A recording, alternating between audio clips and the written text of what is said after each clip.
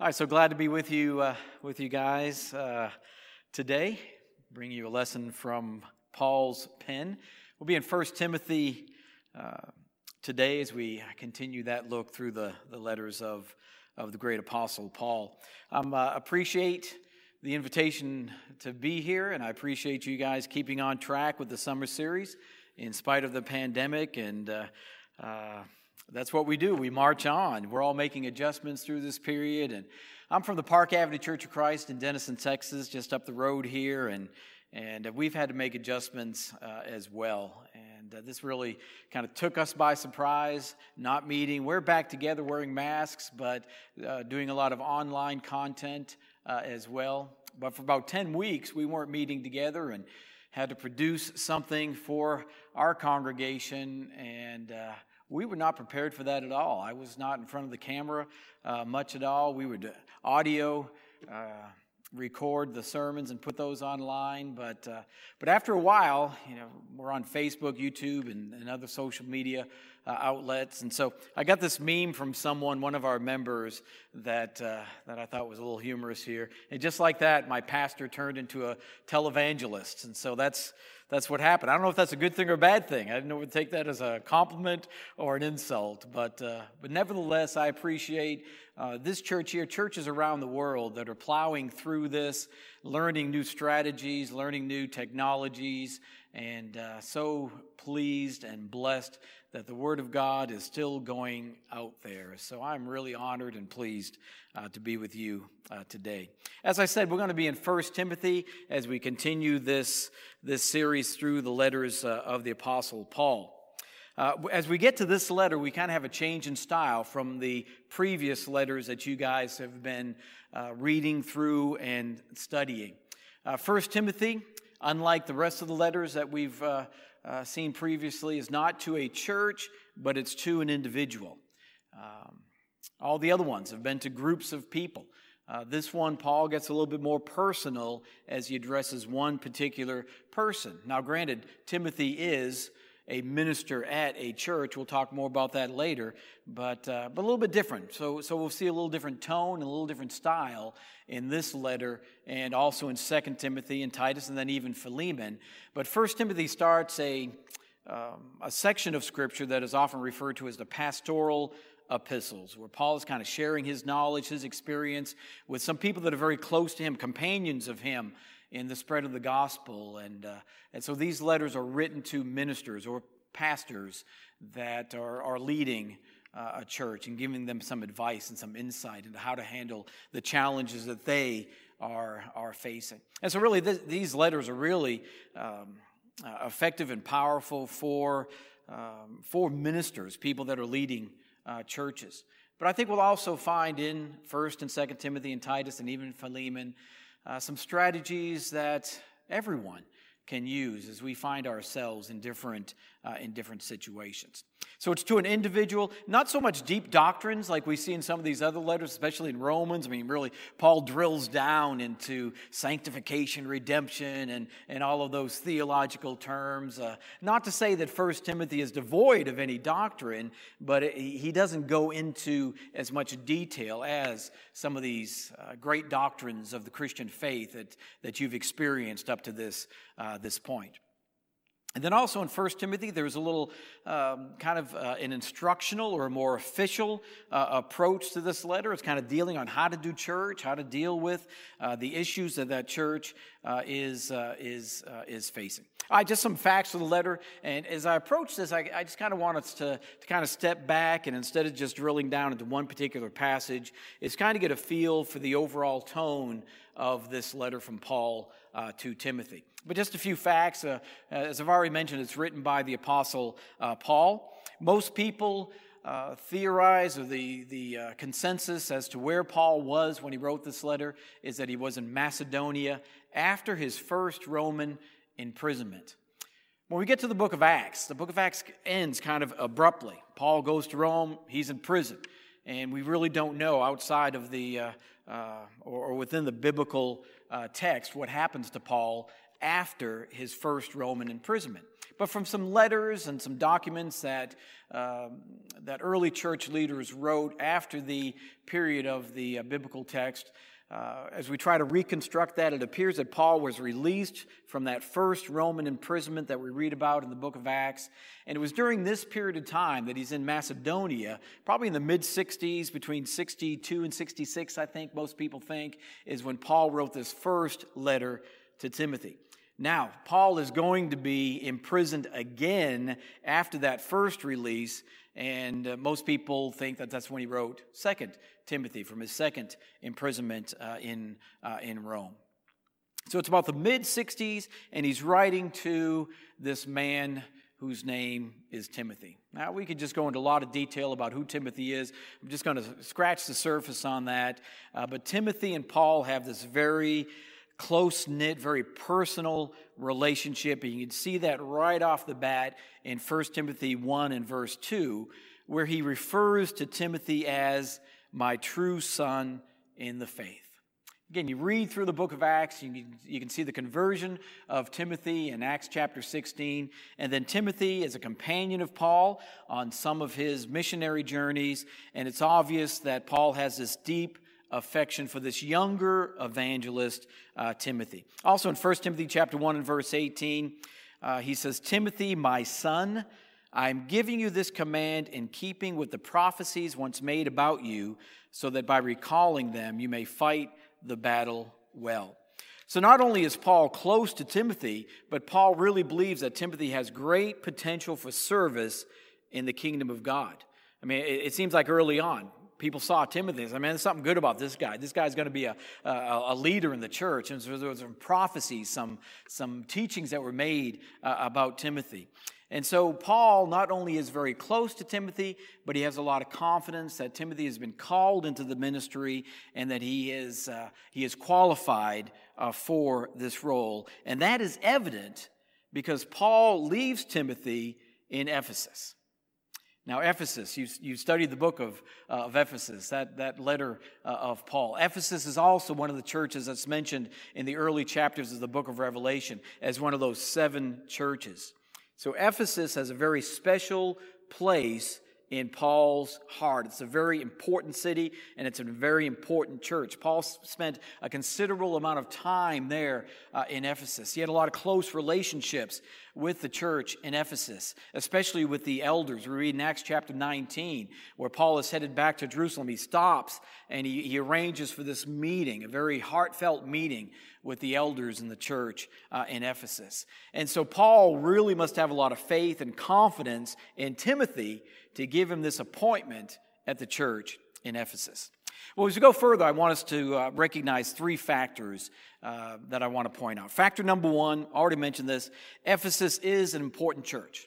This is one where we want to get it right. Ephesus is going to have influence throughout that whole region, so it's an important church. Also, I'm sure when you studied the book of Ephesus, you recognized and pointed out that it was a center of pagan worship, and it was a place that was not necessarily conducive to the Christian ethic. There was a lot of immorality and a lot of false teaching associated with some of the religions there in Ephesus. So it's an important church, but it's going to be a tough place because there's a lot of different thoughts that are contradictory to the Christian faith. And then the third factor is that Timothy is still a young evangelist. So you got these 3 factors. Big church, important church, a location that is not conducive to the Christian ethic or the Christian teaching, and then you've got this young evangelist who has been given the assignment to lead this church in Ephesus. So naturally, Paul has some concerns, and he puts those forward right at the beginning of the letter in verses 3 and 4 of this letter. So Paul says, as I urged you, Timothy, when I went to Macedonia, stay there in Ephesus so that you may command certain people not to teach false doctrines any longer or to devote themselves to myths and endless genealogies. Such things promote controversial speculations rather than advancing God's work, which is by faith. So there are some issues that Timothy has to deal with. And Paul wants to help Timothy survive these false doctrines. He wants to help him lead this church through this onslaught of false teaching. So I want to look at three themes that I think Paul is particularly trying to communicate to Timothy as he deals with these issues. And even though these are specific to this particular situation and this particular evangelist, I think each one of these themes can apply to the way that we deal with false teaching, controversies, other difficulties that we experience trying to live out our Christian faith not only in the community of the church, but in a community, in a world that is increasingly antagonistic towards the Christian the Christian belief and the Christian ethic. All right, theme number one is a word that we see often in 1 Timothy is the word godliness. In fact, up to this point, throughout all of these letters that you've been studying about Paul has never used this word godliness, and it's used 8 times in 1 Timothy. Kind of means, I think Paul is trying to emphasize here is that we need to live out our Christian faith, that what we believe impacts how we live. We need to practice our religion. Now, this false teaching that is prevalent or making its way into the church in Ephesus, a lot of debate about all of the teachings and all of the aspects and all of the details of this false teaching. And we're not going to get into that except to scratch the surface. And it seems as if this false teaching included this unhealthy interest in myths and genealogies and other controversial mysteries. It seemed like there was some association with this esoteric knowledge or this mysterious knowledge that Christians were being called. You need to know this in order to be a legitimate Christian. And that was producing a lot of controversies, and it was probably producing a lot of feelings of elitism among the believers as well. In other words, I know this knowledge and you don't, so I'm a better Christian than you are because I have this mysterious mystical knowledge. And so there may have been, part of this false teaching is there was too much importance put on knowledge and too little importance on behavior.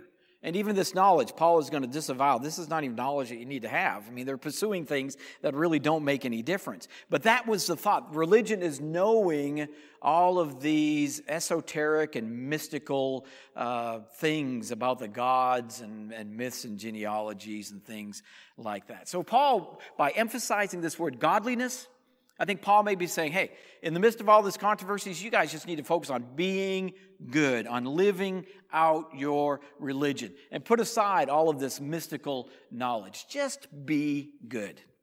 Like you guys up in Denison, we're doing some live streaming now, and we're doing things that we weren't prepared for. And so we have this young man at the church. I mean, he just knows everything. He knows how to work that. He knows how to put that together.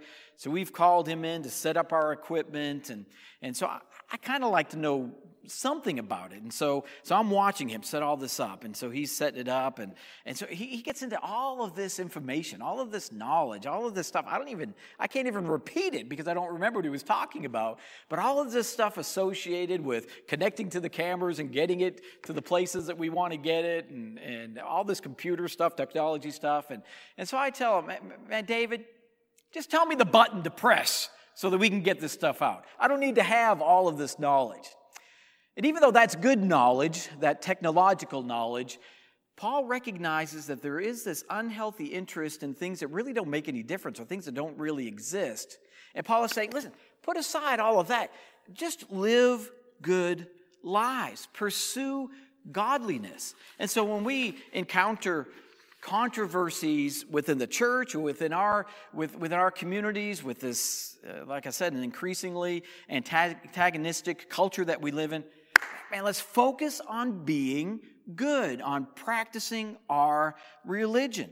And any teaching that causes us to be hateful, any teaching that causes us to be lazy or elite or to be greedy, he says those things are not good for you. So focus on being good. And I know during this pandemic, this is stressful, this is difficult. There's a lot of different philosophies about how we handle this, both as just citizens of this world and citizens of the church.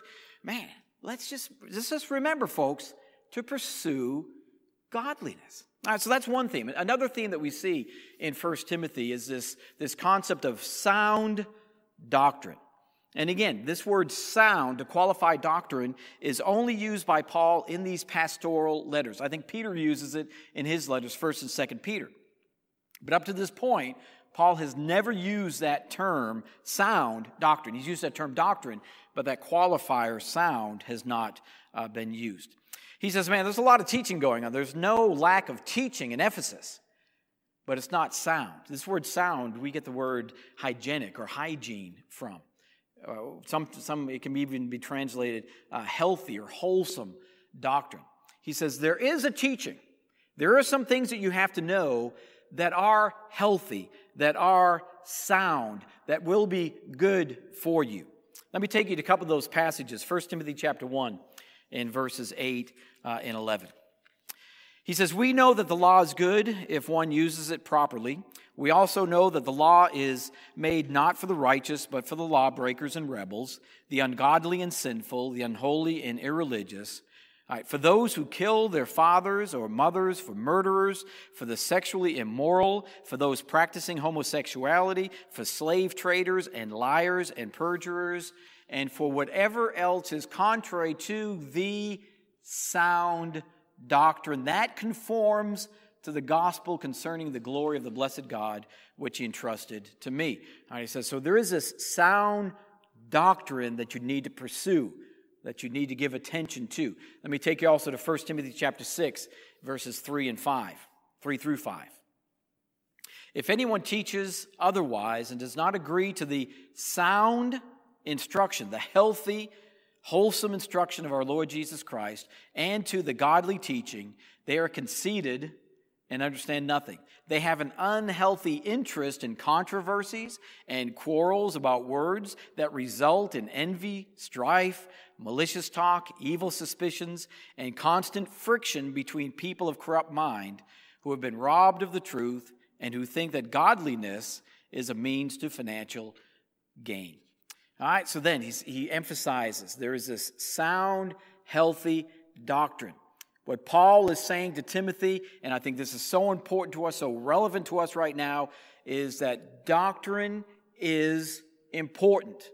And there is a sound doctrine that is going to result in us being healthy and having healthy, wholesome ideas about who God is, which will affect the way that we live our lives. So people, we need to know doctrine. Yeah, we need to know what Christianity is all about. We need to know those core foundational beliefs of Christianity about who God is. We need to know about sin. We need to know about holiness, about salvation, about the Holy Spirit, judgment, and so many more. And you don't need to go to college or seminary, but you do need to know the core doctrines of the church. And I feel like in some ways, we as preachers or church leaders have maybe neglected the emphasis or the importance of doctrine in the life of our church. So I did a sermon series, I think it was a couple years ago, called Strengthening Your Core, Finding Stability in Our Fundamental Beliefs. And I said, I'm going to preach a series on doctrine. And man, I got some blank looks over the faces of the people out there in the audience. In fact, after several weeks of that sermon series, one person actually came to me and said, Todd, when you announced that you were going to preach a series on doctrine, I said, oh, no, that's the last thing. That's so dry and that is so, again, they were not looking forward to it. But she said, after you preached that a little while, man, I started to understand it. I started to understand the importance of knowing what we believe and how that affects the kind of people that we are. Man, people, and I know this church is strong on doctrine, but I want to emphasize, Paul emphasizes to Timothy, man, if you want to make it through this, if you want to survive these controversies, you need to know and emphasize the sound doctrines of the church. One of my favorite verses in 1 Timothy is chapter 4 and in verse 16.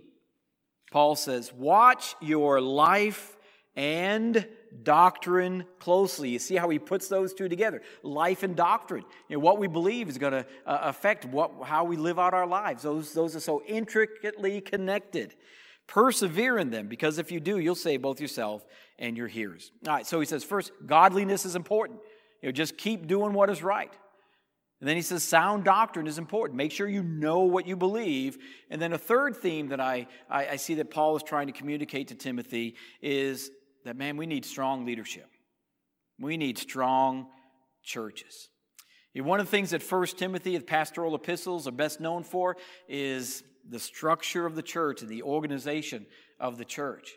And so we see in 1 Timothy chapter 3 that Paul spends a considerable amount of time giving Timothy instructions on how to appoint the leaders, the elders and the deacons in the church. And I think he does that because he recognizes, man, you have got to have strong leaders. And we need to have, Ephesus needs to be a strong church, because strong leadership is so vital to the transmission of the truth. The church is important, and don't let anyone tell you otherwise. Strong churches are so vital to the mission of the kingdom of God in this world. 1 Timothy chapter 3, verses 14 and 15.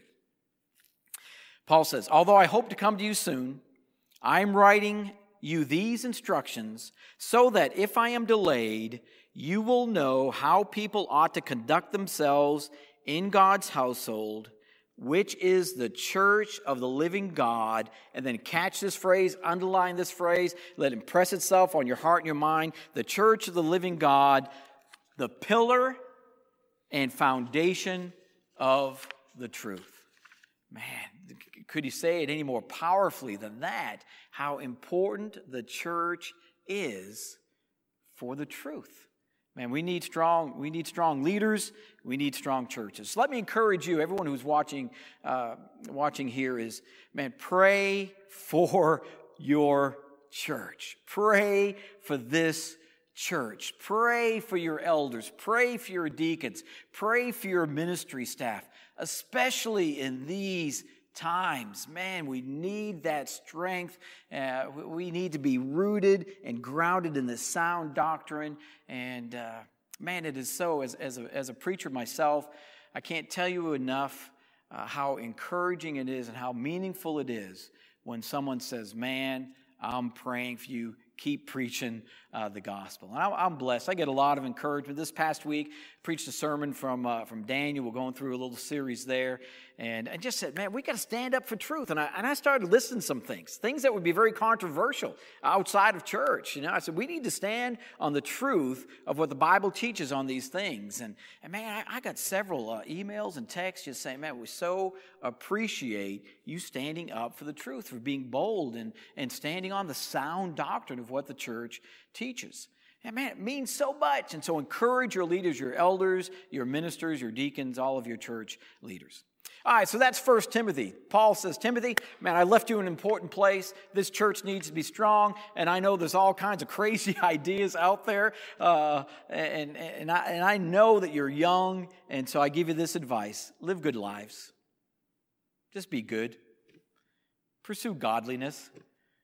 Treat people the way that that God wants you to. Love your neighbor as you love yourself. Pursue sound doctrine. Make sure you really know what you believe in. And then, man, be a part of a strong church. And make sure you're lifting up and holding up those leaders. With those three things, we can survive the godlessness and the false teachings, whether it's in Ephesus, whether it's in North Texas, or wherever you are.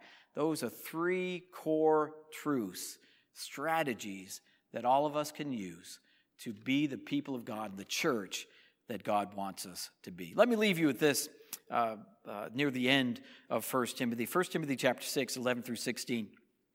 I love Paul. Every once in a while, Paul will just break out in this word of praise. We call them doxologies. And this is one of the most beautiful doxologies that we have in the writings of Paul.